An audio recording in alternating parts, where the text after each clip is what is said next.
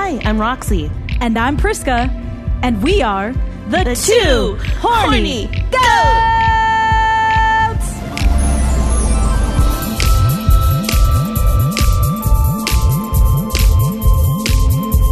Welcome, everybody, to episode 3, where we will cover family ties. Ooh, I love that. Are you excited about this episode, Priscilla? I'm sweaty. Like, my palms are sweaty. Mom's spaghetti about it, but I think I am excited, you know? There's vomit on your sweater already. Yeah. Wait, can you see these sweat stains just like seeping through my shirt? Yeah, it's like you suddenly have a white shirt that turned gray. I know. I think family is the one thing. I mean, you can create yourself in whoever you want to be, but you really can't choose your family, and you can't really pick the dynamic that you have. No, you're born into it. Yeah. And you have to learn to work your way through it. Yeah, once you get through those vaginal curtains, like you are just, that is who you're with, you know? That is your peeps. Yeah, and for sure. I love my family like crazy. Yeah. And I think my we all family do, is crazy. and we all have family issues, and every family has their own problems. So we're going to be here to talk about, this is honestly a very tough topic for us, but in order to, before we go into that, to get us into this topic, I have a fun little exercise for us, Priscilla. Oh my God. Is this like when you dip your ankles in before you get into the hot tub because it's too hot for your booty? 100%. Okay, great. Are you ready? Let's Buckle do it. that. Okay. Okay, We're going to play up. some icebreaker questions. Oh! Okay, I'm ready. Okay. Here we go. All right. So, Priscilla. Yeah. If aliens were to ever invade the Earth, Yeah. would you go with them, or would you say, kill me, I will never go with you? Okay, so I think like from a curiosity perspective, I would want to say yes. From a reality perspective, I would say no, because I get extremely vomity in any sort of like enclosed container or vehicle. And so I think if I got into their spaceship, I would be nauseous for however long that we had to fly to wherever the fuck we're going. And I just don't think I think evolutionarily, maybe there's, you know, people that are meant to be future people. I am not one of these future people. I have bad vertigo. I have really bad like vomiting issues. Yeah, when I went to Taiwan with my family, we went up, the mountains in Taichung, like, near Taichung. Yeah. And I vomited into the trash can in the car like 4 times. I like how it's like the question is, would you be willing to be the vessel for aliens to experiment on? And the answer is, well, I have major motion sickness, I would die before I even get onto like the surgical table. I want to help them, actually. I want to help vet like actually good hosts. You know what I mean? I would not be a good host for them. So for that reason, yeah. You're like, colonize me. I'm so used to it. Cognitively, I would say yes, but the reality is no. How about you? I am willing to be a sex slave experiment for the aliens. I think I'm very interested to see what our DNAs would create if they're interested in doing that. If not, then I would say kill me before you bring me up there, because I also have major motion sickness. And the reason why I didn't pursue becoming a flight attendant in this life, because that was my dream, is because I'm majorly afraid of turbulence. So I am in the same boat as you, girl. Oh, hey, I think that's why we're the two horny goats together. We want to be grounded. We want to stay on Earth. Yeah. But can you imagine a world where like you look at alien human children as the way that we kind of, see, mixed kids, and it's like, oh my God, like their antenna is so cute. Like so exotic. I know, the tail is so plumey on this one. Oh my gosh. Yeah. And their forehead, it's like right in between alien size and human size. It's amazing. I know. It's beautiful. So yeah, I'll be curious to see about that. But I'm like that we're on the same page with it. But here's my second icebreaker question. Okay, I'm ready. Are you ready? If you could have dinner with anybody famous, dead or alive, Cillian Murphy. Oh, your husband? I mean, sorry, Abe. Wait, your other husband. You were so obsessed with Cillian Murphy. It's annoying. Yeah. It's annoying. Yeah, it's annoying. I understand this, but I think if anyone has watched Peaky Blinders, all my Peaky Blinder fans out there, what's up? Fucking Peaky Blinders! Hey! Yeah. You know what I'm talking about. And if you haven't, all of the seasons are on Netflix right now. I mean, for me, You're Literally, blushing right now. I can literally red. see that you're blushing. I'm sweating again. I'm doubly sweating.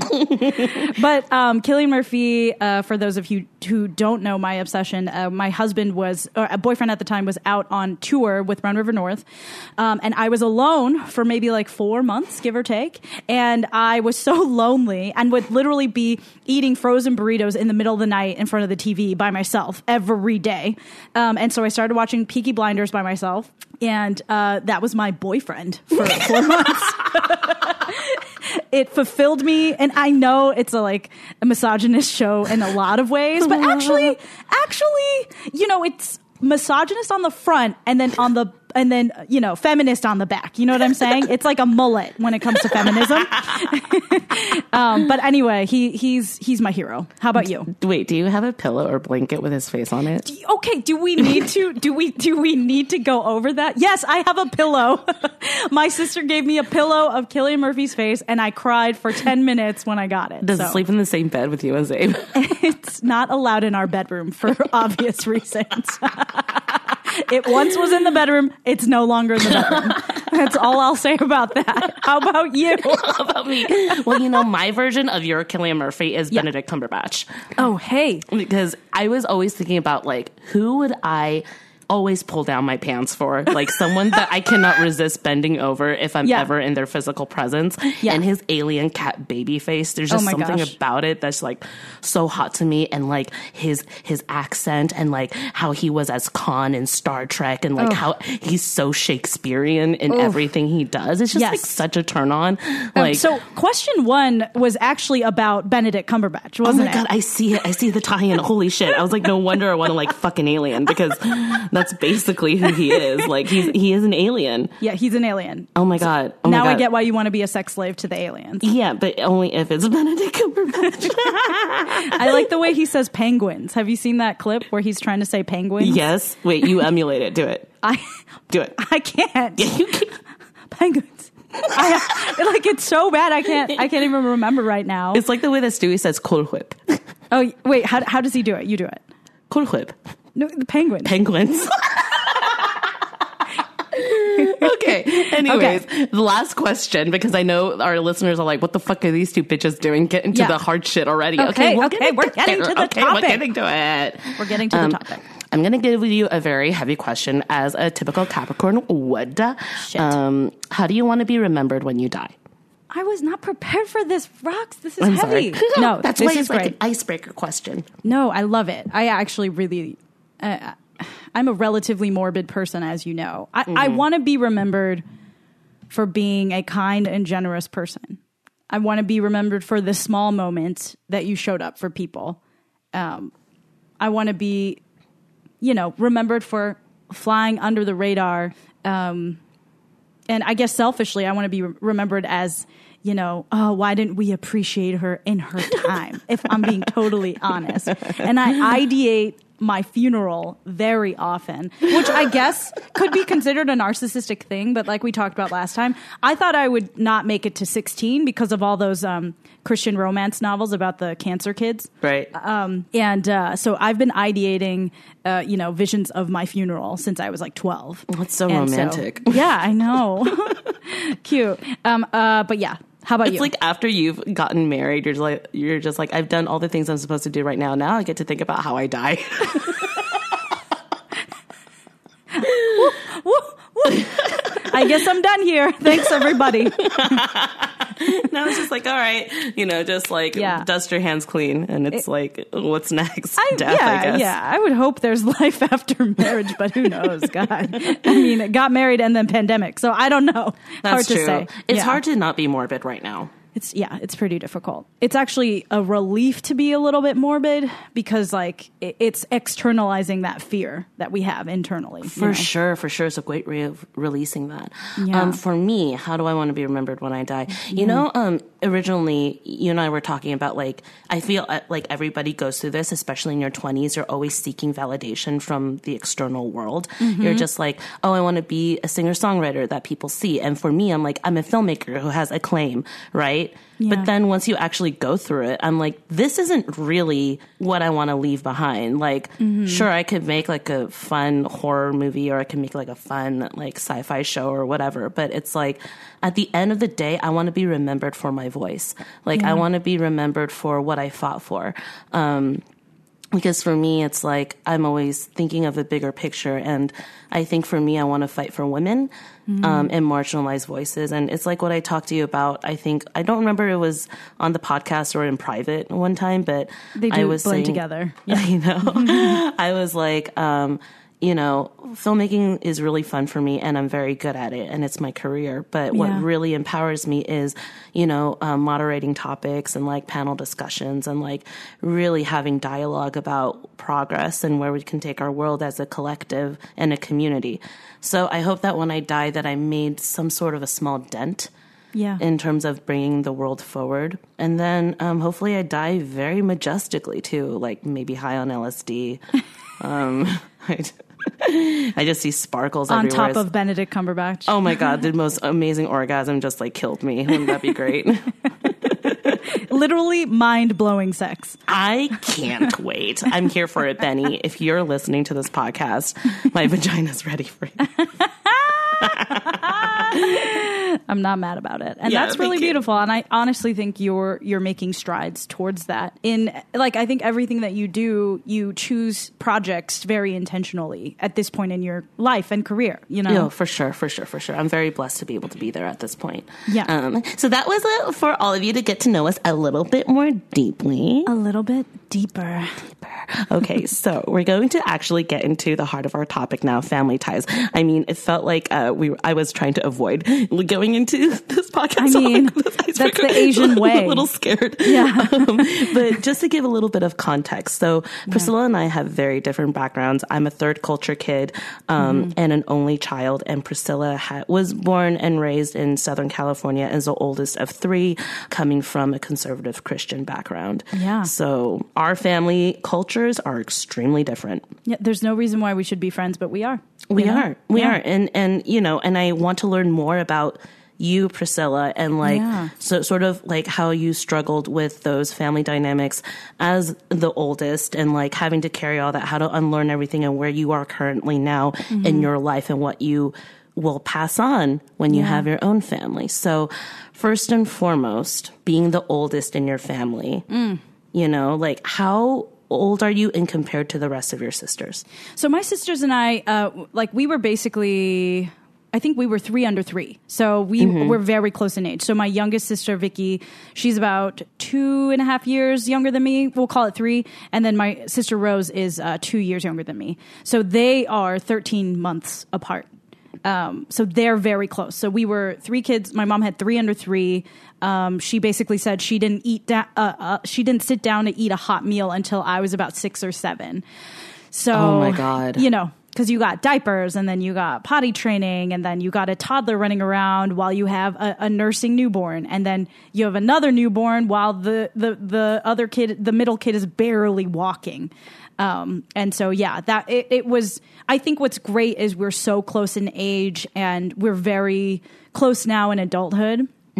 But growing up, there was a lot of, you know, growing pains, elbows in each other's faces, screaming, crying, lots of fighting, you know, all of that was there.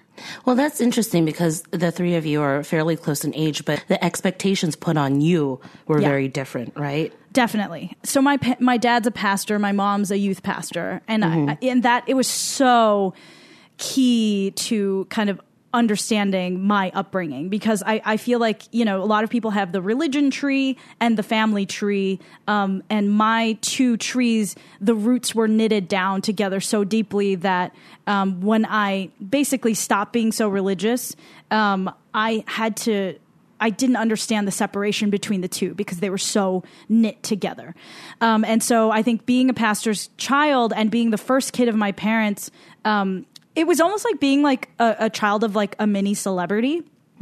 Everyone at church knew my name. They were like, "Oh, 你是梁家森的女儿." Like everyone would greet me like that. I had that experience of like always needing to keep my clothes clean, to stand up straight, to really behave. I was punished mostly for my behavior and conduct at church. I'll never forget, my parents are very loving and cute in a lot of ways, but when it came to church, it was like no joke, I remember my maybe ninth birthday. We had these things called gospel meetings, which is when the services would be conducted in Chinese. And I was expected to sit in the meeting for, from 9:30 till about 12:30, which is a long time for an 8 or 9-year-old. And my mom expected me to pray out loud. It could be in English, but encouraged to be in Chinese. And I was so deathly shy as a kid that it took every ounce of energy to do that. And halfway through the service, I'm sitting there, obviously bored, drawing in my notebook. And my cousin, love you, Sean, came up to me and he's like, hey, let's go outside. Let's play some handball. And I think that's pretty normal for a kid to want to do, And I was like, no, I really can't. He's like, dude, they're not going to know, But what he didn't realize was my dad was on stage preaching and my mom was on stage translating. And my mom has eagle eyes and, was basically roving her eyes around the entire thing. So I decided to go and play handball, which, I think is a normal kid decision to make. And I have to say that because that's not the way I was conditioned. And you'll see why, as I continue. But so I played handball. I made the decision and it was a great day. And my mom came up to me afterwards and she was like, I've never been so disappointed in you. Oh, no. And so I was like, all right, another day, another disappointment. That's okay. I was really sad.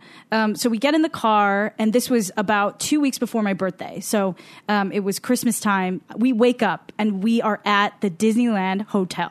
And my mom had gotten us 2-day passes and, a hotel stay. And this was our first time as a family really doing the Disneyland thing. It was cray-cray. And I just remember we got into the park. And my mom's like, I can't even look at you. I'm so upset at you. Oh my God. I just want you to know, you don't deserve this right now. Oh my God.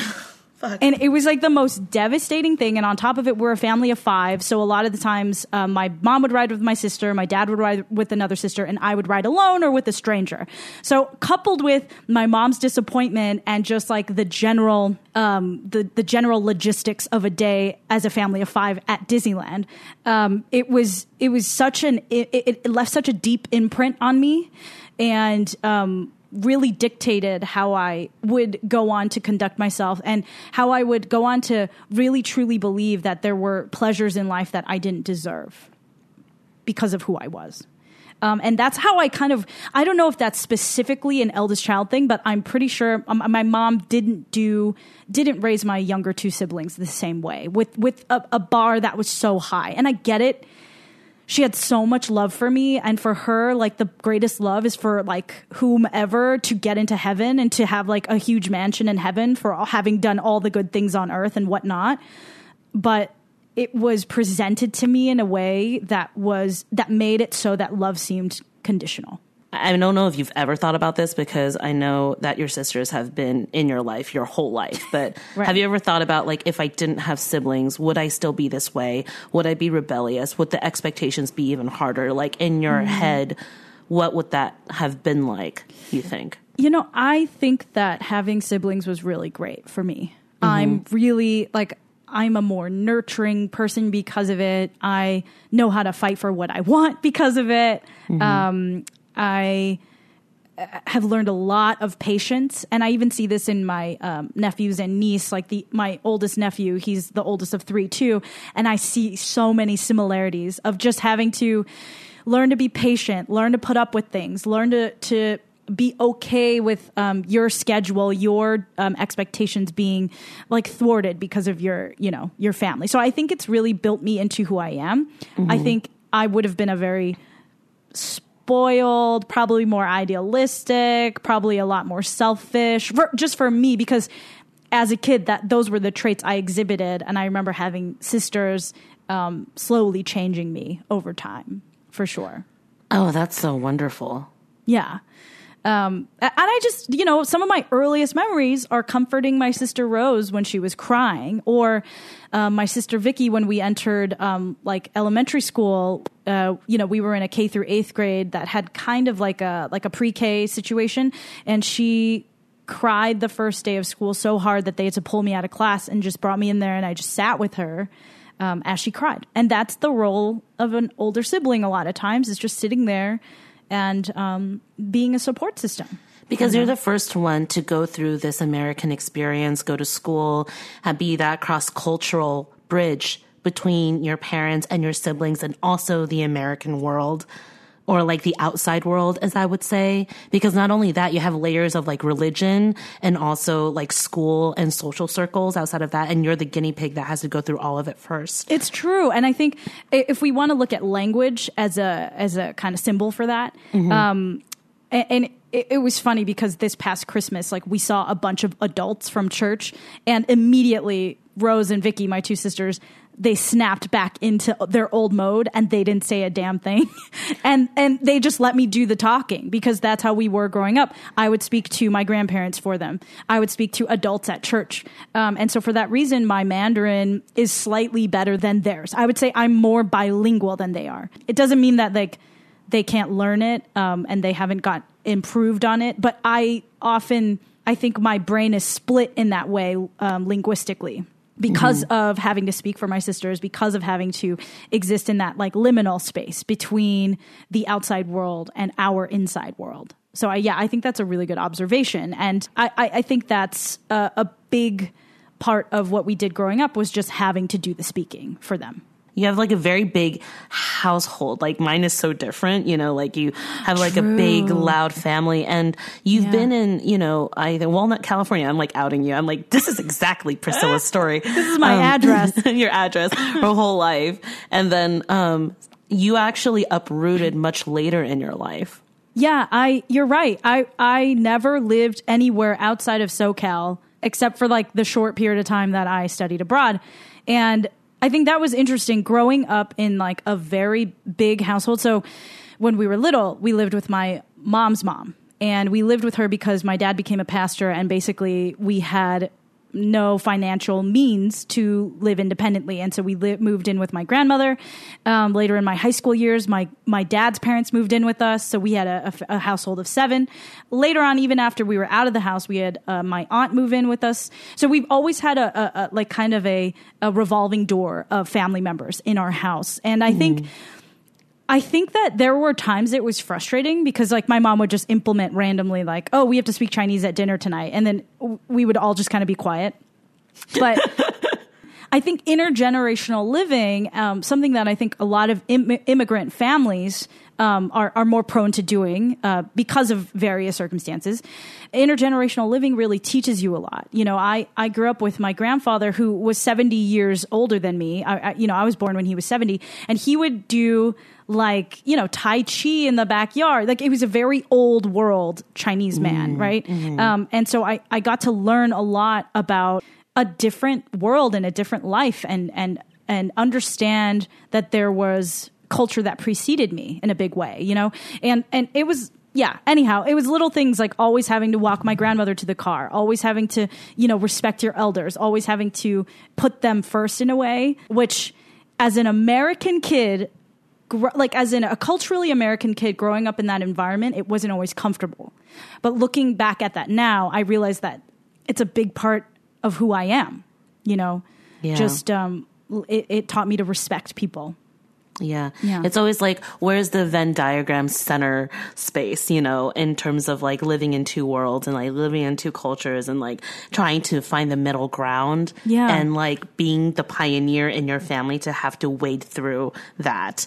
Totally. And I think like my way of doing that was, you know, I was not allowed to watch regular television. So of course I would sneak it. So I would watch, you know, Friends at, you know, 1 a.m. I would sneak downstairs and press my ear to the TV. So I would keep the volume on like 1, and I'd press my ear to the TV and then like look at it and then laugh like silently, like you were such a rebel. Such a rebel. And I'd watch like Sister and like Friends and all these things. And like I would binge on American culture because I thought that was correct. And I thought that our culture was wrong or deviant in some way, you know, and I wasn't so much embarrassment. It was just, oh, my parents don't know, you know, which is, I think, is a classic thing. So what I would try to do with my sisters is I would try and recreate these quintessential American experiences. Mm-hmm.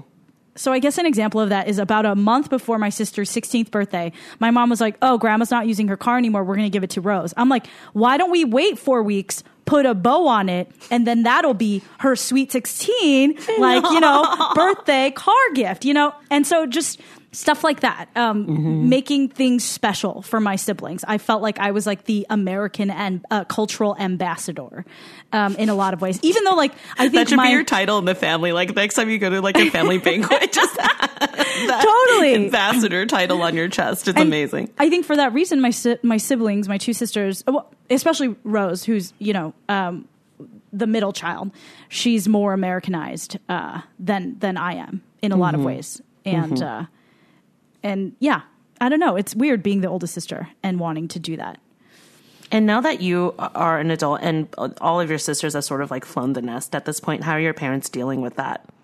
In my mind, my parents would eventually retire and they would putter around in the garden and they'd be like super excited to see us when we came home, et cetera, et cetera.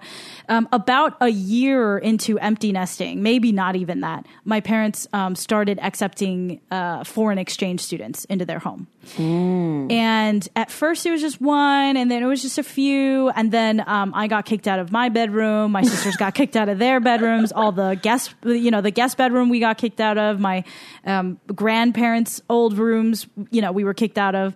And I had a lot of angst about it. I'm not going to lie. And I do remember this one day I came home and my mom was like, okay, one of the foreign exchange students, they, you know, their Christian school closed, and because they're not citizens, we can only go to private schools. So basically I bought a house, you know, in Huntington Beach, and I'm going to be living there with them so that they can go to Christian school. Oh my gosh. Wow. How does this make you feel? I lost it, Roxy. Like I was like, this has gone too far. Like, I was like indignant. I can't really describe why I was so angry. Like, I feel like I'm still trying to unpack it. Yeah. But I was just so frustrated because I was like, you know, when you live in a pastor's family, often other people come first. So many stories of like, my parents giving things away, my parents, you know, giving their time and attention to other people, and other people always came first. And I think this was just like such a physical manifestation of that particular pain in these foreign exchange students who couldn't have been nicer, were really sweet and all that. And really they see my mom as a hero, and I can see that now. But the week she was like, we bought a house, I'm living in Huntington Beach with them, and she lived there for like a year and a half. It was so infuriating because I felt like that same thing was happening again, where she would do anything for anybody else. Yeah, it's like the community always comes first rather than your own kids. Exactly. You know, it's like, it's a very 面子, almost image-based thing, which I know that we'll unpack later as we get into topic 2, where we focus on our present and our future. Yes. Because all of this is cyclical. You know what I mean? Like, it's all full circle in terms of like how we reconcile our past trauma and lessons and how we apply it to the future. My last question for you is, you know, when you got married to Abe and then you uprooted, went to Ashland and New York and San Diego, and you became like a traveling nomad for the first time in your life. Yeah. And sort of what was that like? Did it give you like a different perspective on like the world and like how you see yourself and your own world? It definitely challenged my view of what home meant. Yeah. And I just also want to finish the thought by saying, I think what my parents are doing is amazing. I think them taking in foreign exchange students is amazing. I think that, you know, the level of attention my mom gives to these students is incredible. She sits with them every night, teaching them English, doing their homework together, you know, reading the Bible with them, doing all these things. I think that's amazing. I think that it just made it so I had no place to go where I felt like I was at home. Like on our family vacations, these kids were invited, you know, and I think that's the problem. So I think when I uprooted and went to Ashland, it only exacerbated that feeling of like not really feeling like home was a place anymore. And I think that was both liberating and beautiful and like part of growing up and all of that. But also it was sad that it seemed like that family space, that sacred family space, wasn't being held for me and my sisters by my parents in the same way that maybe we had before. So I think it was a loss in a way of what we had before, because we had that. And it was just basically being forced out by this new endeavor. And I have to respect that endeavor, but I also feel the loss of that endeavor. So I think moving to Ashland, being separated from community, made me really question what it meant to be home. And I'm still looking. I'm still searching. Yeah. Wow. That's a lot. You know what I mean? It's like home is such a place where you feel like if the world is too much, you could at least have a space to run home to. But for you, it doesn't feel like that. Yeah. Yeah. You know? Okay, Roxy. Well, thank you so much for, I feel like I worked out a lot of, gosh, this is like therapy. Welcome to Two Horny Goats, therapy for Priscilla and Roxy. I'm just dialing in from problems. I'm dialing in from a payphone. This was an 800 number. But like you said, you know, we have such different family backgrounds, and I kind of want to just kind of dive into, you know, obviously you're an only child, you're a third culture kid. You have a very, very different outlook than I do, you know, and so so jumping to currently, what's it like to finally settle down and create a life for yourself? Oh my God, it's so rewarding. I think like when I first came to Los Angeles, I had like all my friends from college. So like you, Rochelle, and like Justin, Johnny, and our crew, you know what I mean? Naofumi. Our Sunday and shout dinners. out to those guys. We love you guys. Sheldon, you know, like our family.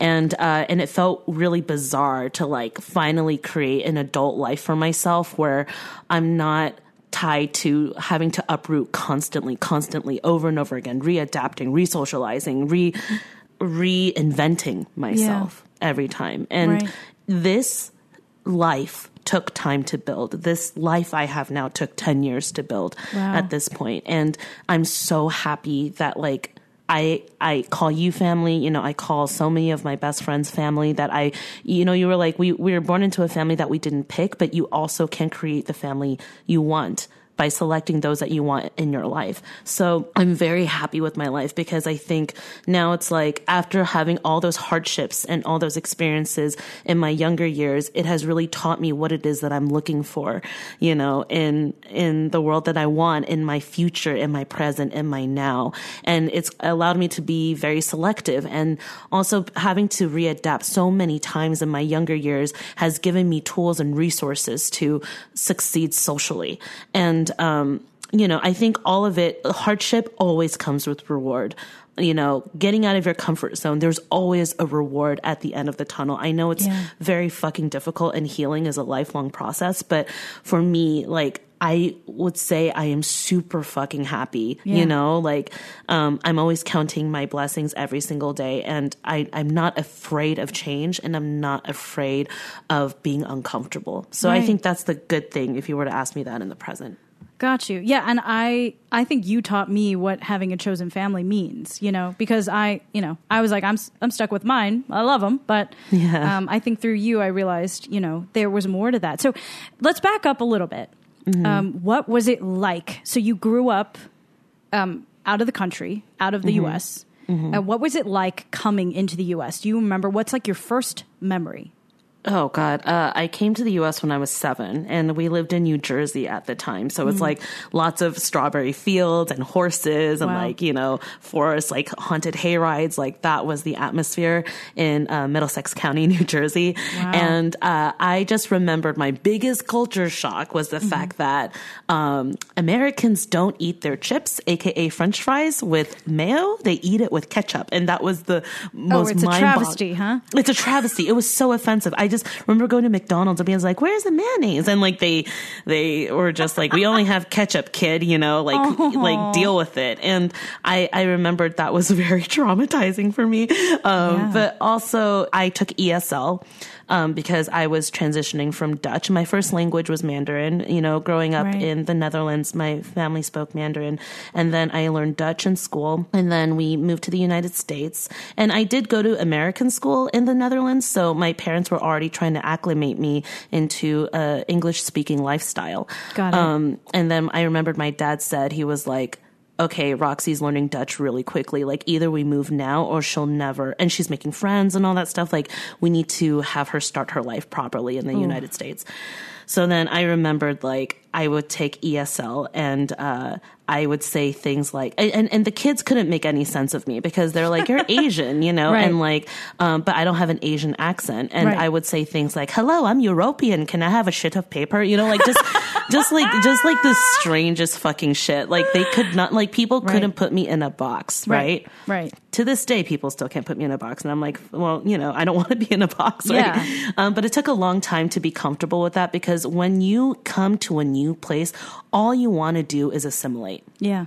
Right. You just want to find some way in. You just want to find some way in. And no matter what I did, I was just too weird, too odd. I remembered when recess happened, there's this guy named Momin, this like little Indian kid, and he never spoke a word. Wow. And I think, and all he did was follow me around during recess. And I felt like that was the coolest thing. Like, we never ever spoke, but I'll be like, follow me, Momin. And then he'll follow me to the swings, and then he'll just like eat his gummies, and then like his snot will just drip into his gummies, and he'll eat that too. This is like in kindergarten.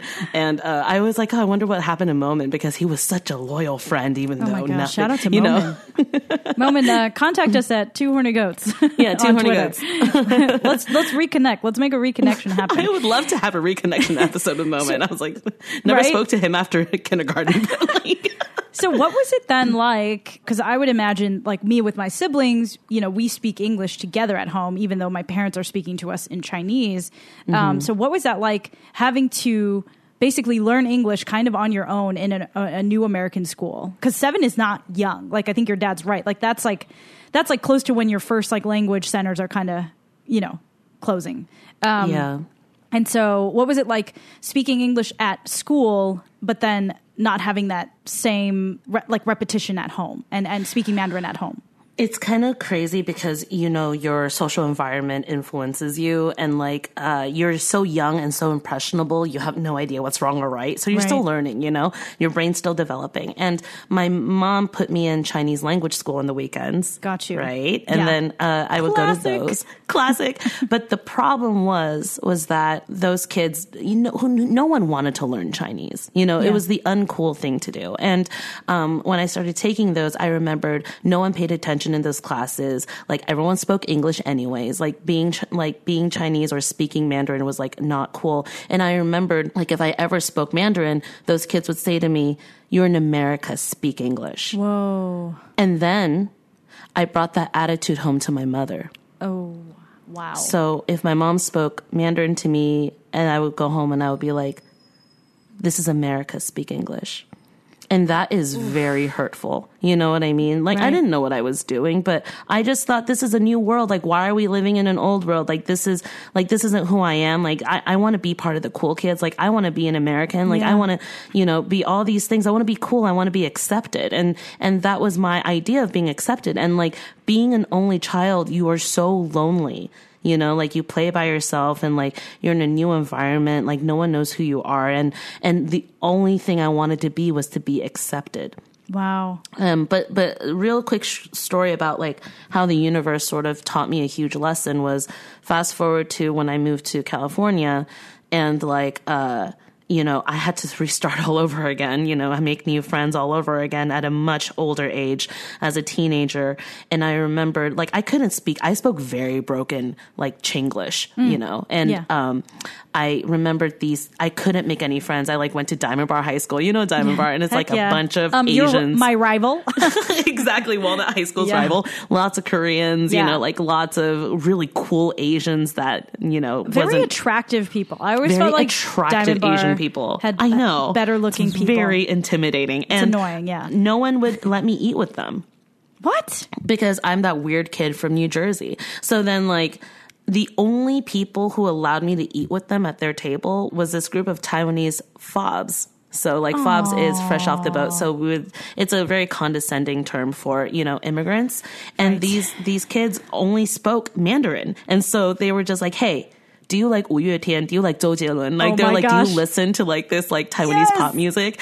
And I couldn't pick and choose my friends. I couldn't be like, hey, I want to hang out with the cool kids and they'll accept me. Like, hey, I'm going to try and sit, it doesn't happen like that. So I said, yeah, I guess I'll eat with you guys and listen to Jay Chou, and then Jay Chou. Me being with them, my Mandarin improved it through to full fluency because of my friendship with them. And it also taught me, that you can't pick and choose your friends sometimes. And you also can't judge people. You can't deny who you are, and like you have to respect everything that brought you there. Yeah, you never know who's going to extend a kind hand. You never know who's going to show up for you. And I think making friends in high school is already so difficult, and like, yeah, you're right. Like you can't always predict who you're going to connect with and who is going to help, further you along in your personal journey. Yeah. So that's that lesson. That's a lot of trauma. And internalized, it sounds like there was a little bit of internalized anti-Asian sentiments when you were younger, like very young. Yes. And that's really challenging. And that's a lot to tackle at such a young age. It sounded like you grew up faster than probably the standard person, whatever that means. But do you feel like your parents treated you more like an adult before you were ready for that? Yes. I think the conversation, because, it's their first time having a kid, and then they didn't have any more after me. Right. So there's a lot of expectations. And, they always say to me, you're our biggest investment. So when you think about that, it's like, well, I hope the return of investment is more than what you've invested, because if not, then it's a deficit. Right. And there's no failure. Diversification at all. No, exactly. And so I'm like, am I a failure? So my biggest fear growing up was failing them, because they basically, this goes along with a lot of immigrant families, but it's like, this is the American dream. We suffered so hard. We uprooted ourselves. We planted ourselves here so that you could have a better life, so that you can make us proud, so that you could leave a legacy. And I'm just like, holy fucking shit. Like sometimes I wondered if I had a younger sibling and they were much more capable, much more academically successful than I am, like maybe I would have been the lazy one and like actually relax a little bit. But no, like I was gate. I was, in orchestra. I was the concert master. I took Taekwondo up until junior black belt. Like I did. Wow. I was just so hard on myself all the way through college. When we met, I was taking 20 units a quarter. I was in a sorority. I was on a dance team. I was like literally doing fucking everything just to prove to myself that I'm not a failure, that their investment was worth it. Right. And so do you feel like they explicitly said that to you, or was that just kind of implicitly understood in terms of what their expectations were? My mom's a Sagittarius, so Sagittarius people are extremely blunt and straightforward. My mom's a Sagittarius too. Yeah, it's like when you tell me stories about her, I was like, my mom's just the same way too. But, totally. They're very blunt, they're very straightforward. You know what I mean? And the words can be cutting. Mm-hmm. So she has, my mom's also very sensitive. So, she would often talk about like what she went through, and she's also working through her trauma right now in her childhood, and like, making peace with it now in her more adult years. But like, and our relationship has definitely changed because of that. But like, I remembered it was so serious all the time. Wow. Like growing up was so serious. I was such a serious kid and I didn't know how to have fun. I think that now that I'm older, I'm like, fuck it. You know what I mean? Like I am who I am. And, you are like, everyone has trauma that they need to work through, in their adult years. Like there's so many hidden things in there. Like I remembered as a kid, I used to think that my life had no suffering. And then my mom would say like, you're so lucky, like you're so lucky to live this life. Like think of all the other people that like would die to be in your position right now. Yeah. And so I took that like as, wow, if I'm so lucky, then I shouldn't feel this way. Like I shouldn't, but when you're older, you realize, yes, that was trauma. Yeah. Right. Because not just as an only child, but later on your parents relocated to Taiwan while you were still in high school. What was it like not having them there versus having them there? Well, they actually, moved to Taiwan like when I graduated. Okay. So they were with me through high school. And then I remembered I went to UCI, and then my parents were like, we're going to go back. And they said, there's really no reason for us to be here anymore. Wow. Because we were here for you. Once again, there's that thing, right? That's a lot of pressure. It's a lot of pressure. Yeah. So then I said, okay, well, ilu sun feng, Godspeed. And then so they went back, and then I started off living by myself when I was 18.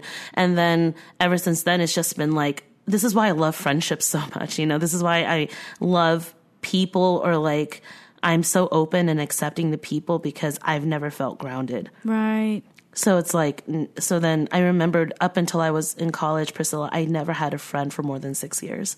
Wow. Because I was moving every 6 years. Like I can't tell you who I'm still talk to. Maybe on Facebook sometimes as like a hi if you reconnect after 15, 20 years. But like my childhood friends, I don't have any, you know? Right. So my most, I guess life-changing friendships are the ones I've made in college, because that's when I truly allowed myself to be authentic. Yeah. Because there was no one else creating those expectations for me.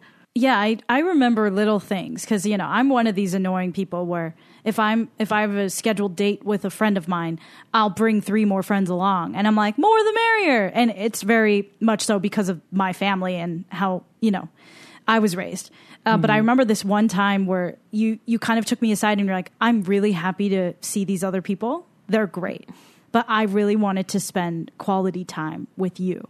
And I was just like, like 21-year-old me was just like, one, I felt like I had let you down in a big way, even though that's not the way you were coming at me, but I was just like, oh my goodness. And it was so clear to me. It was such a teachable moment, because I wouldn't have understood it if you had just told me. I don't know. I wouldn't have understood it if you had asked me not to bring people. But it was this very kind way of like, I love seeing them. Let's go out. Let's go get this boba. But in the future, like when I ask you to hang out, I want to spend quality time with you. Yeah. And kind of like what I was saying about my parents, that was a shock to me, because my parents always were adding people to the equation. And this sacred space of quality time wasn't always honored. And so that's how I was, and it was a mistake that I was making constantly, because I didn't know any better. And you taught me how to be, just how to actually build intimacy in friendship, and how to be grounded in one another, and how to choose each other as our chosen family, because like this is the priority. Yes. But so in that time between, because when I met you in college, you were everybody's friend. Like everybody who knew anybody knew Roxy, right? Yeah. And and it was like, I would see you in the newspaper. I would see you on the monitors in the school on the dance team. I would see you performing with your dance team. What was it like between graduating from high school or having your parents leave and getting to that point of you understanding and developing friendship? Did you go through like bouts of loneliness? Was it difficult to discover like true autonomy? Were there habits that you had to unlearn or learn during that kind of transition? It's like what we talked about in our last episode, that no matter how many people are around you, you will always feel lonely. Right. And it's like, and now that I'm reconciling this as an adult, I always feel that maybe sometimes my fear is that there's no one that will ever understand me. And because your experiences are so unique to your own, and sometimes you just want to be the happy person that ties everyone together to feel a sense of community. Because honestly, as we get older, the lonelier we feel. And I just want to, and then that leads to mental health issues, that leads to, emotional, there's a lot of things that come with that. And I want to be proactive in preventing people from going down the dark side of loneliness. Although I do like being by myself, because I think with my background, I'm so easily adaptable. I could find friendships anywhere. And that is my strength. I'm not afraid to pursue platonic intimacy with anybody. I think my biggest homework right now is managing my mental health. And also embracing my loneliness as like time for myself, my independence as something that I wear with pride, but also be vulnerable enough. It's like finding that balance and boundaries with everyone in your life. Like even your romantic partner, your husband, your best friends, like there's boundaries with everything to have a healthy ecosystem for your world, you know? Right. So I think this has gotten me to this point, but it's still a work in progress. Got you. That is really beautiful. So, guys, we're going to take a quick break. Going to come back with topic 2. Am I becoming my mother? Hi, Goatees. We love hanging out with you every week. If you're liking what you're hearing, please subscribe and leave us a 5-star review on Apple Podcasts. It helps us a lot, and we will be eternally grateful. All right, and we're back. I know, that was such a long break. Wow. Did you manage to take a pee break and drink a cup of coffee? I mopped the floor. I cleaned out my fridge. I wiped the top of my refrigerator. I haven't done that in years. Can you even reach the top of the refrigerator? I cannot, but thanks for the call out. I can't reach most things with my T-Rex arms. So we're coming into topic number 2 here. Am I becoming my mother? Like we said at the top of the show, Roxy and I both have very strong mothers with strong personalities. They're both Sagittariuses. We have both a lot of respect for our mothers, and we have experienced a lot of friction with our moms. Correct, Roxy? Yes, karmic relationship all the way. I love her. Yeah.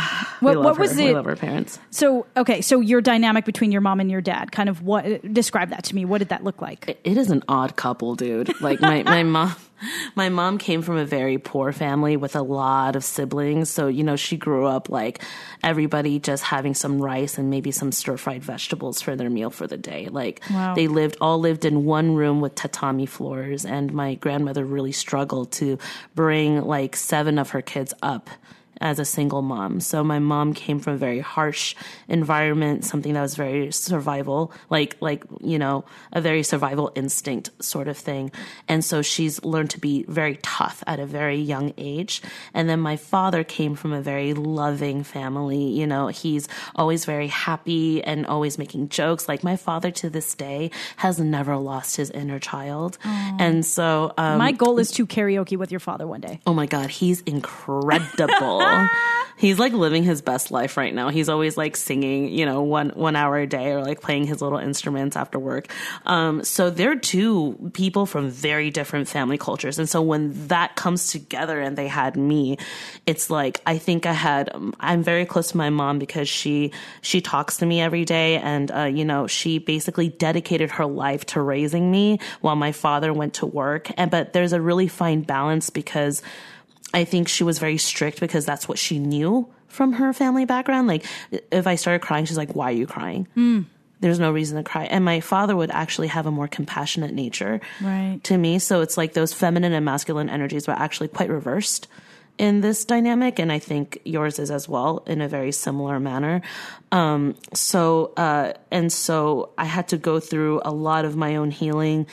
Now that I live by myself for the past, oh my God, like 12 years without them here, but and being able to have more mature conversations that will hopefully bring our relationship to the next level, because your relationships with the people in your life are always developing, especially the ones that are closest to you. What was it like transitioning from I'm your kid to, hey, I'm your friend now, like with your mom?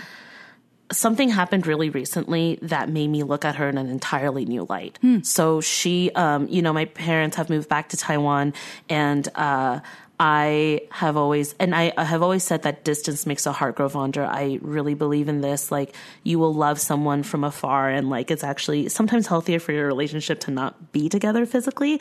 And so my mom and my dad knew that they have no control over my life. Like, I have to be the one to take my own agency. And, you know, if I drink too much, if I do whatever, like, that's all on me. That I have to be responsible for myself, right? So then my mom would check in with me every day because I know she loves me so much, but she struggles to communicate with me because we grew up in such different environments. And, you know, words are said, wires are crossed. Like what she says, she doesn't mean what I say. She took, you know, in a wrong way. And so we're still working that out. Language barriers, you know, like all of these different synapses that need to somehow meet.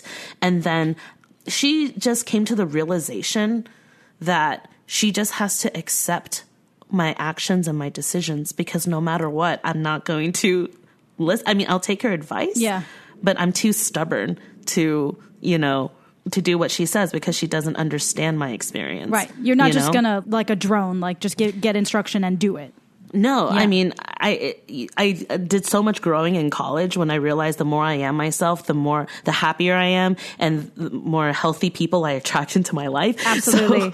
Absolutely. So, you know, so then over time, you know, she starts to really enjoy like my point of view, my experiences. She knows that I struggle a lot. And I think she's always been like, why don't you just take the easier life? Like I've struggled my whole life. The whole point was to give you a life of more stability. And I said, I would rather not have that because my whole journey is to take the unbeaten path, you know, like that's just part of my makeup and who I am. And I can't deny that part of myself.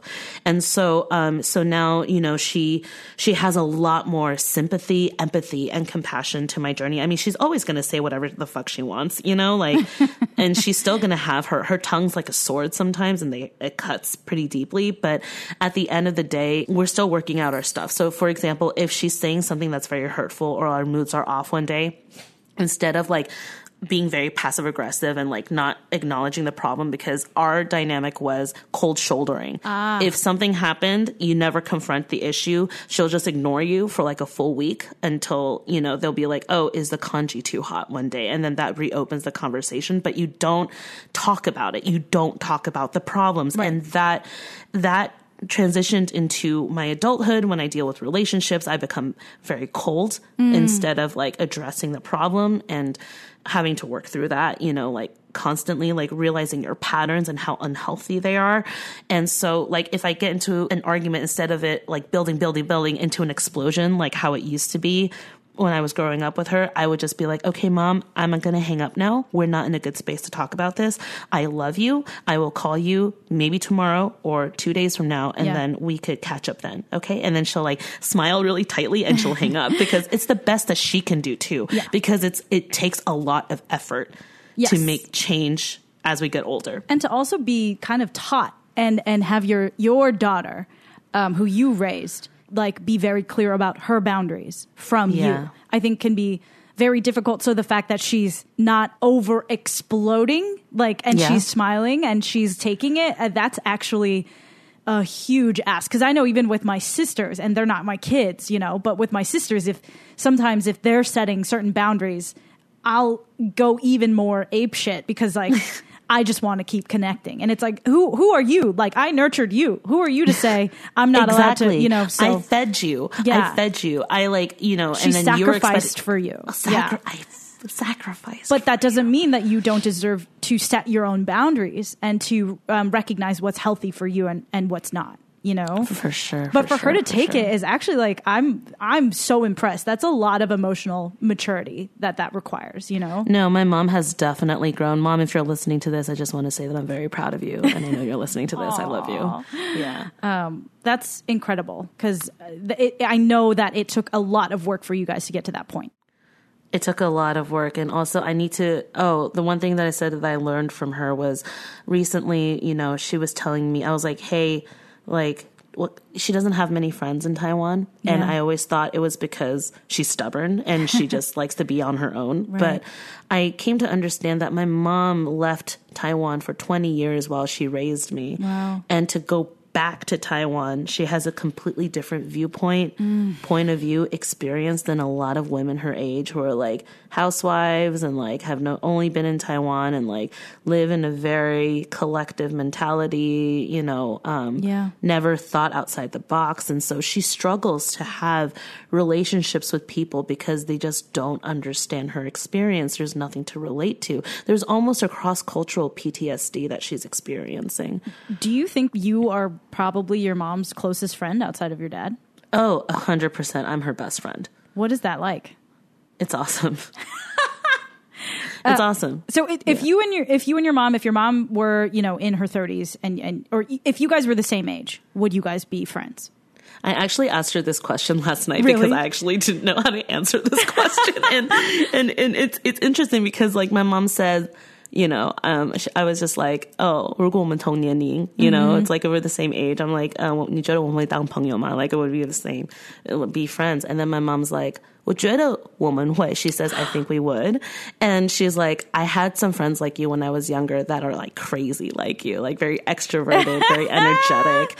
And then she was like, and then she said, 可是我觉得你不会喜欢我. What? Oh, and then so basically heart. what she said is she says, but you wouldn't like me. Oh, oh my God, my heart is shattering into a million pieces. Oh my God.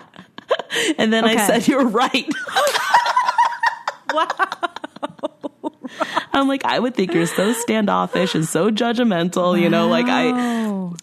so I think that was an interesting question. That's real talk. Pose. That's real talk though. That shows that you guys have, you know what I mean? You guys have developed a relationship close enough where you can like be honest with that. She has no choice. The worst thing she could do is hang up on me. So it's like, I mean, honestly, Priscilla, if we were living in the same town or in the same home, our relationship would be extremely toxic. Interesting. Yeah. Yeah. So it's good that, distance makes the heart grow fonder, as you said. Yeah. And like, that's very true for you guys. And so you mentioned language barriers. So I know that your Mandarin is really good. It's very, it's like fluent in conversational, Mandarin. What's your mom's English like? Do you guys only speak Chinglish to one another? Do you only speak Mandarin? Like what's kind of your, language of choice between the two of you? My mom and I speak Mandarin to each other. And then me and my dad speak English together. And then when it's the three of us, it's Mandarin. Okay. Together. Okay. I think my dad, because he works with a lot of European colleagues and he works with English speaking partners, like his English is super good. Yeah. And so, and because I'm more westernized, he enjoys that. Right. He likes to have like English banter with me and makes him feel like he's in the know about all this funny. stuff. He's hilarious. Yeah. He recently has been saying badass a lot, and he's just saying everything is badass. Yeah. And then he's like, savage is badass. When he read our copy, for our show, he's like, what's savage parents? He's like, that's like badass, right? I'm like, yes, exactly. Yes, that. exactly. I know. I know both of our moms called us saying like, what does savage mean? I looked it up. It means violence. Why is this happening? We weren't violent. I was never violent towards you. We're both going to get in so much trouble with our parents. So are there things that you feel like you can't express to your mom because of the language barrier? No. Okay. There's nothing I can't express. Also, I think because our relationship is so close, there's an she's fucking scary. Her intuition is like so fucking sharp. Yeah. I gotta tell you, I was on FaceTime. I got these new sheets for my bed the other day, and they're like very new, and I took them out. I didn't wash them, but I just took them out, put them on because I was too lazy. Yeah. And then through FaceTime, she looked at it and she goes, you didn't wash them. And I'm like, how do you know? She's like, I've been washing sheets for all my life. She goes, I can tell when you never washed your sheets. And I am like, you are so scary. My mom's intuition, she knows everything. And I think it's because we have that bond.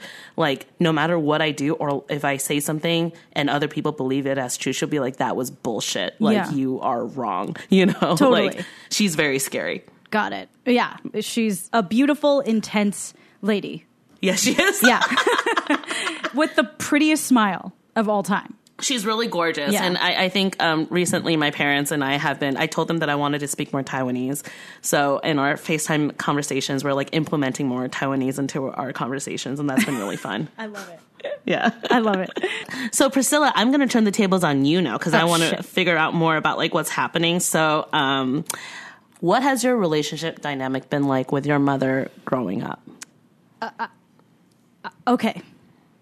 That was a lot of like weird noises that just came out because it's a lot of things. Growing up, I was a mama's kid. I was a mama's girl. Anything that my mom wanted me to do, I was all for it. I was trying to please her. I wanted to make her happy. Everything I did, from how I pursued school, how I pursued any hobbies, how I pursued friendships and people. I was the kid at 6 years old. I ran revival prayer meeting at my after school program. It was only like 5 kids, but I had all of them down on the ground, and I was standing on like a footstool, and I had my arms raised like Moses on top of like the mountain holding the 10 Commandments, and held revivals to bring people to Christ, because that's what my mom was passionate about, and that's what I wanted to do. I just wanted to make her happy. I wanted to do everything that she wanted to do. And I think what happened was when I became an adolescent, our personalities really started to clash. And I think it was because I wanted to still be good, but I wanted to ask a lot of questions. And I wanted to like figure out the boundaries and not really rebel in such a big way, but just have the ability to ask questions that were outside of the norm. So I remember at church once I asked like, oh, what if Jesus was a woman? Like, how would that change this whole story? And, not to ding my mom on any like gender norm or gender specific, things, but I was yelled at for a good 2-3 hours after church because it was it was blasphemy, basically, to question it in that way.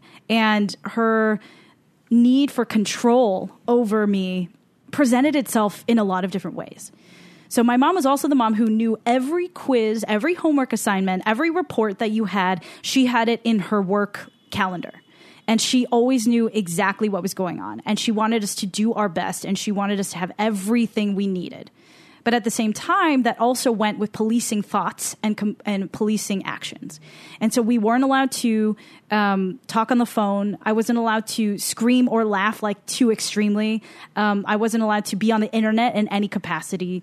We were only allowed to watch PBS and Trinity Broadcasting Network, TBN, which is a very conservative Christian television station. I don't know if it's still on, but it was I think based out of Costa Mesa. I forget what it's called. They made a lot of money off of offerings. It was this balance between my mom loved us so much and understood was so involved in our lives, but at the same time was so controlling over our actions. And she wanted us to be good Christians and good children of God. That was her biggest focus. So anyhow, my mom comes from a family of five girls and a boy. And so my mom's side of the family, they are hilarious. Like, they're really funny. I was always I knew I was the least funny person in my family. And it was like sitting at a dinner table with my mom and her sisters. It was zing after zing after zing after zing after zing. And they would just roast each other and laugh. And they were so quick and so smart. And I think that made my mom's side of the family, to me, very unique for Asian women. They all kind of married kind of submissive guys, I have to say. Every single one of the women married a pretty submissive guy, except for my youngest aunt, Lynette. And my mom runs our household. She's the breadwinner. She is an auditor at a credit union.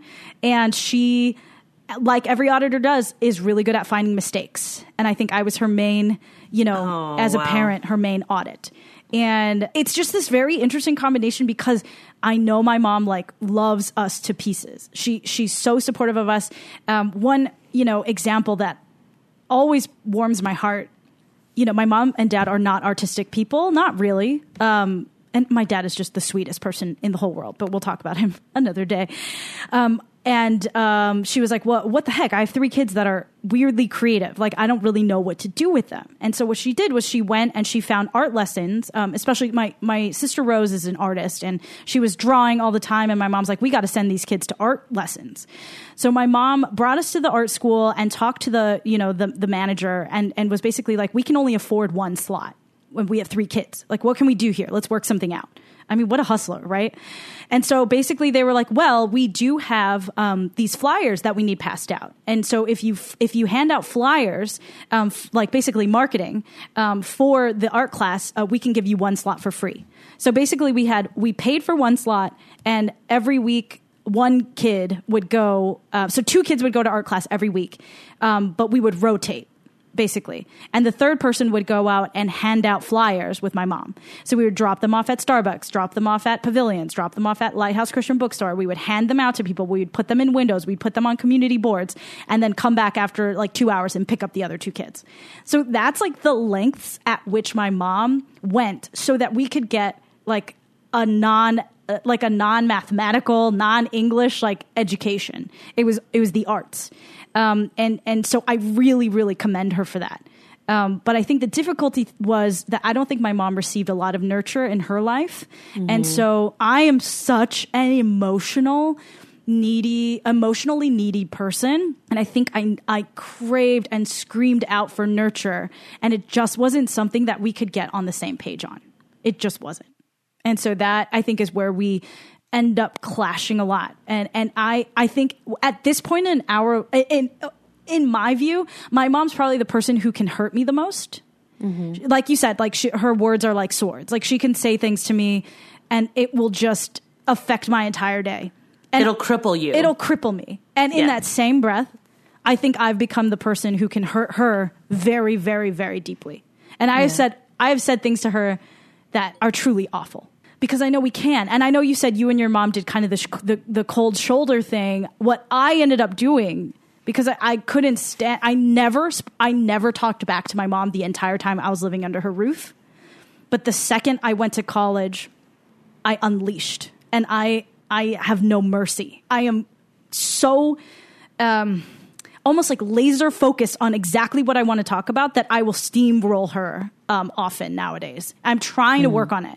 But it was so many years of being silenced and being pushed into submission and being unable to speak and being unable to voice my opinion. And one time, I was like, Mom, like, I just want to be your friend. She's like, I'm not your friend. I'm your mom. I'm your mother and I deserve your respect, which I think is totally like valid to an extent. But I think if you didn't grow up with Asian parents, hearing that will probably sound like a little bit of a slap in the face because she's like, I'm not your friend. I'm your mom. A mom can act like a friend sometimes, but I'm not your friend. We're not on the same level. And she made that very clear to me. And I think we're still like trying to figure out our relationship and trying to give each other space. And I do have to say, I am all about, I love seeing the little cracks in people's veneers because like that's what makes me love them and that's what makes them beautiful. And she gets very irritated when I try to like press on certain cracks in her veneer. And she's like, no, I am a complete whole person. You do not get to kind of like break this down in any way. You know what I'm saying? And so it wasn't until her youngest sister, my Aunt Lynette, passed away. I'll never forget the night that Lynette passed. I went into my mom's room, and it was the very first time in my entire life that I saw her soft. And I remember sitting next to her and like just putting my arms around her and letting her talk through all of her emotions. And my sister told me later, she was like, I think it was the first time Mom understood your value as an emotional support. And we'd never had that kind of relationship before that. And that was about 2.5 years ago. So has that shifted? Like, has she grown or is that one moment of vulnerability? I would say, is she able to open up more now? Yeah, I would say for about 6 months, we were closer than ever. When we would talk on the phone, she would actually confide in me. I would actually confide in her. And then the window kind of closed and I go for it. I try to find that. I dig for it. And I think now what's great is that my mom and I understand the humor of our relationship.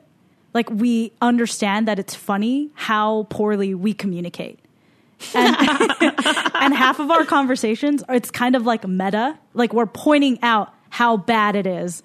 And like she'll immediately say like, don't misinterpret this. You know what I mean? Like, don't go and write a song about this. You know what I mean?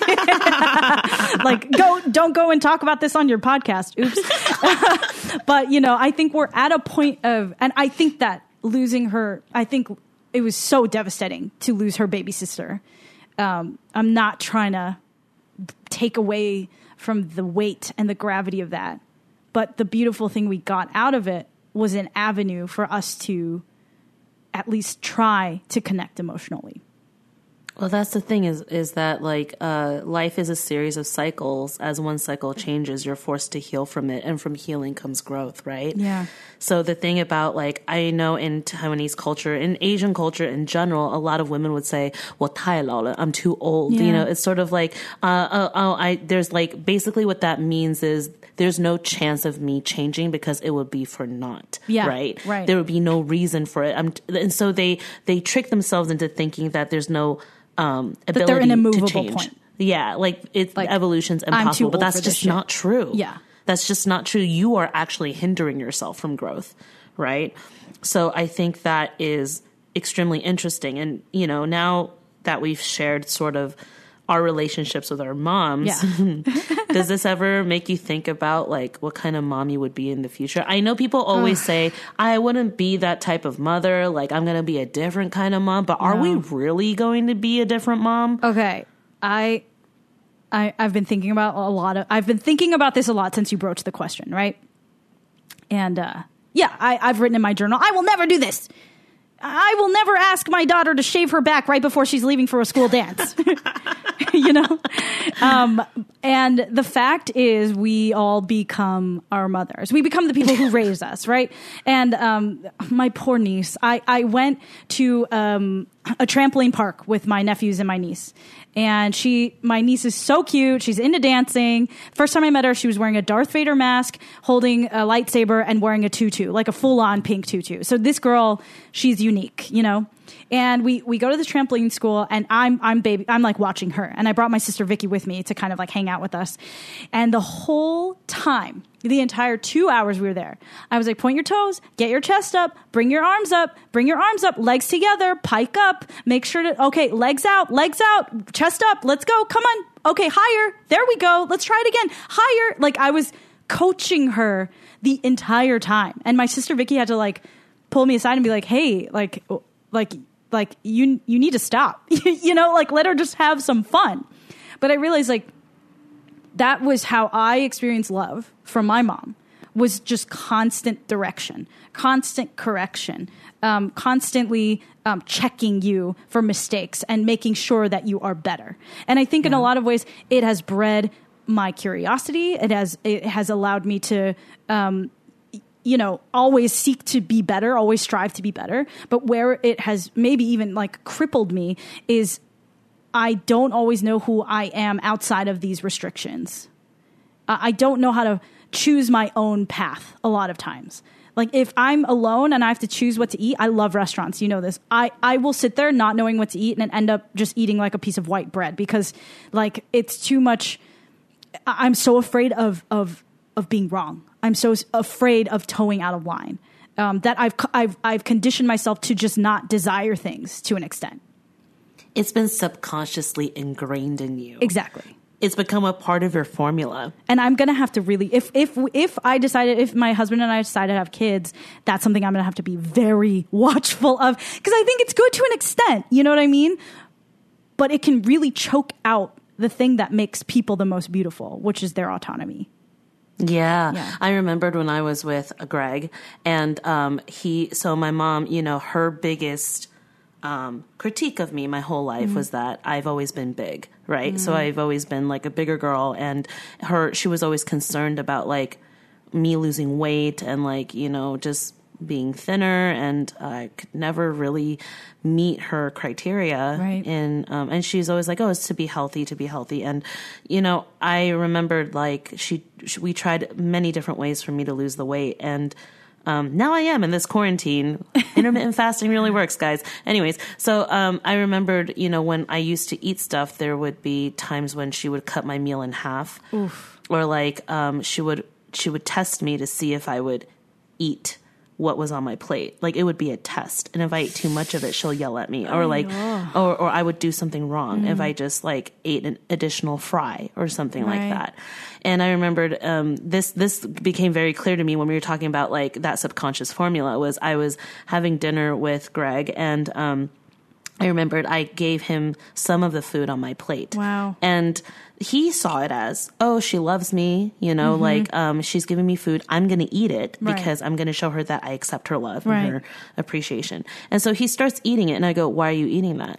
And then he was like, you put it on my plate. I'm like, you don't have to eat it. Why are you eating it?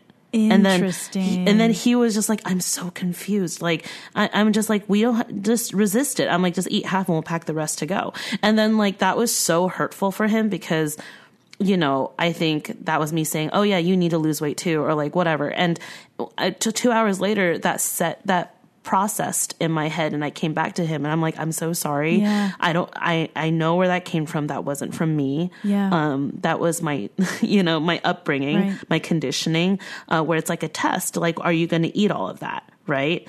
And it's very toxic, very harmful. And, you have to be very cognizant of the life and family you want to raise, but it takes a lot of work because if you're not managing it, it just comes out. Yeah. Like out of nowhere. Out of nowhere. It just leaks out of you. My husband Abe always says, people leak, like their true selves leak out, and just telling ourselves, I'm not going to be this way. I don't think that's going to cut it. No. And not even just with kids, but any type of leadership role that you have, all of a sudden the way you were parented starts to come out, Yep. And I am actively working with like my life coach to unlearn a lot of these things, to find value in myself, to ensure that, I'm allowing people freedom and not being controlling, because I don't think I'm controlling, because it's less controlling than my mom is, but it's still a form of controlling, behavior. Right. And then when you have your kid, it's like you're literally taking a fresh lump of clay and you're molding it. Yeah. It's crazy. No matter what, we're going to fail as parents because there's going to be trauma that they need to work through when they're adults. Like, it is inescapable and we're never going to be perfect. Yeah. So I think that's just... And the world is always going to be changing. Yeah. The generation is going to be different, and we're going to be struggling to catch up. It's like the cycle of learning is that. And our kids are going to be making a podcast about us on a spaceship flying quickly. And they're like, my mom will never listen to this because she can never get on a spaceship because she's going to barf because she has really, really bad inner ears. And then mine has a fantastic plume of a tail. So you did fuck an alien. I did fuck an alien. All right, goatees. It's now time for... Okay, Priska. Hey. So what are your unsolicited picks for this week? Okay, so I'm probably super late to the game, but there is so this is what my husband and I have been getting for takeout. It's Palms Thai restaurant in Hollywood. And we've been getting the fried trout with mango sauce. Ooh. And it is a reva-fucking-lation. It is a revelation. I don't know that I would have ordered mango sauce on my own, but my husband was like, trust me.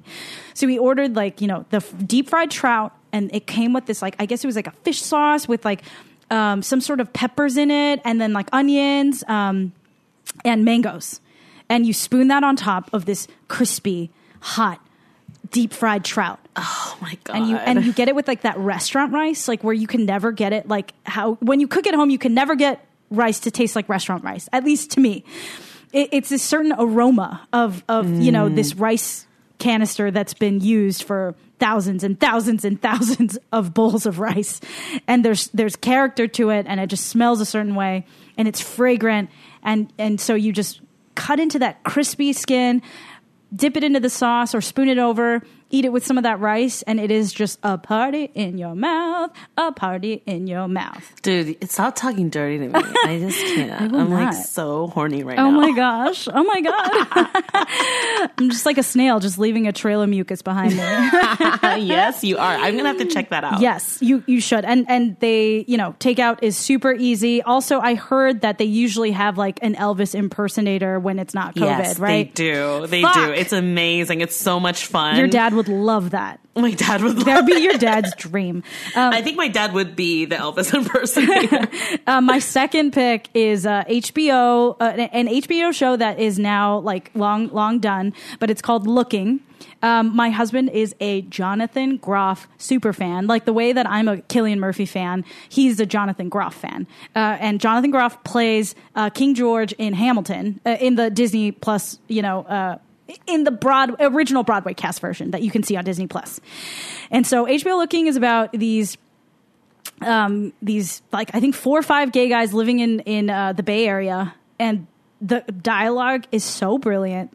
The guys are so amazing and quirky and cute, and Jonathan Groff is like, my heart just falls in love with him more and more every time he just talks. He's amazing. So yeah, those can are my you give us a little snippet of like wait, can you emulate him as King George? I'll just do the la da da da da la da da da da la da da da da da. That's terrible. Perfect. Oh my god, that was just like la da da da da. I'm spitting. You can't see it right now, but I'm actively spitting. Da da da da da da. So yeah, I'm a singer, guys. That's why that was so good. You should win a Tony for that. I mean, did I just win? If Jonathan Groff ever hears this, I am so sorry. No, his voice is angelic. You have to, if you haven't seen it, which, okay, stop living under a rock. I know it's quarantine, but do better. You just got to go watch that clip right now. Okay, Roxy, what are your unsolicited picks? My unsolicited picks this week, I'm going to give a shout out to 2 of my friends who own boba shops in Los Angeles. Hey now. So there's Hey Hey Boba Shop in Echo Park. My friend Chris, this is his boba shop, and it is like the most luxurious boba shop, like high-end artisan. What? Like if you're thinking Echo Park boba, like this is the place. Oh my like God. He's so wonderful because he features, like in his shop, he has like an art gallery of local artists who put up their art, and then they could sell their artwork in his boba shop. What's even more incredible is that he has a patio open for open mics and performances. Oh my gosh. For like very, very low indie rates. Like he is so generous in supporting the local community, and his boba drinks are extremely high end. Like they're like $7 or $8, but it's because everything is handcrafted. Like the baristas are all masters, and like these artisan boba drinks. Jeez. So it's incredible, and it's also dog friendly. Like Yaya likes to hang out inside and hang out in the AC, and then they also have like sometimes biendang, like bento that biendang. Yeah, oh and they gosh. have like he has like curry rice, or like his mom would also make like a tayetan, tea eggs, steeped tea eggs that you can have. So it's in Echo Park. Chris, this is your shout out, love you. And then my second boba shop is La Bobatory in St. Gabriel. So Elton Kyung, this is his spot. It used to be a speakeasy, like alcoholic mixology boba speakeasy pop-up in downtown LA. Yeah. And since then he has created his own brick and mortar. Wow. And now he's like super successful. Now he's just like, running this, he's like a boba master, as he would call it. Yeah. And he also does magic tricks. Oh so my if you gosh. ever visit La Bobatory, Elton will definitely give you a magic show, because he's also a magician at the Magic Castle. So these are all very he's at unique. the Magic Castle. Damn. He's a Magic Castle magician now. Damn. Yeah. That is so sick. Wow. Shout out to you, Elton. We love you. So, hey, check out these 2 spots. Boba makes the world go round. Hell yes. I love boba. Well, boba. Any final thoughts you have for our goatees before we pull a card for the collective? Let's do it. Let's pull a card. All right, so we're going to use the Rebel deck. This is the sassy Oracle messages. Everybody send in your energy. What can you focus on this week? Vibe. Here we go. Vibe. Let's see. Oh, this one came out right away. Coming in hot. All right, so the message is, what the hell are you waiting for? Get that shit done. And then at the back of the card, it says, if you are waiting for a sign, well, here it fucking is. Here it is, bitch. Yeah, so whatever it is that you're considering, that you're afraid to take action on, just go and fucking do it. Start that Get out of your business. head. Start that garden. Start that podcast. Buy that plant. Yes. Grow that sourdough. Yes. Girl, do it. Do it. Make it happen. All right. Well, have a horny week. Our lovely goatees. And remember, stay horny. See you next week, See you guys. next week. This podcast is hosted by Roxy and Priska. Music by Abraham Kim. Artwork by Connie Yen. Please visit us at twohornygoats.com. Today's outro music feature is Wanted to Love by our friend Atran. You can find her on Apple and Spotify. Amanda says, listening to Wanted to Love makes you the main character in a Netflix teen rom-com. It soundtracks the heart-wrenching feeling of giving your all to someone and realizing that they didn't and couldn't authentically love you back. Enjoy.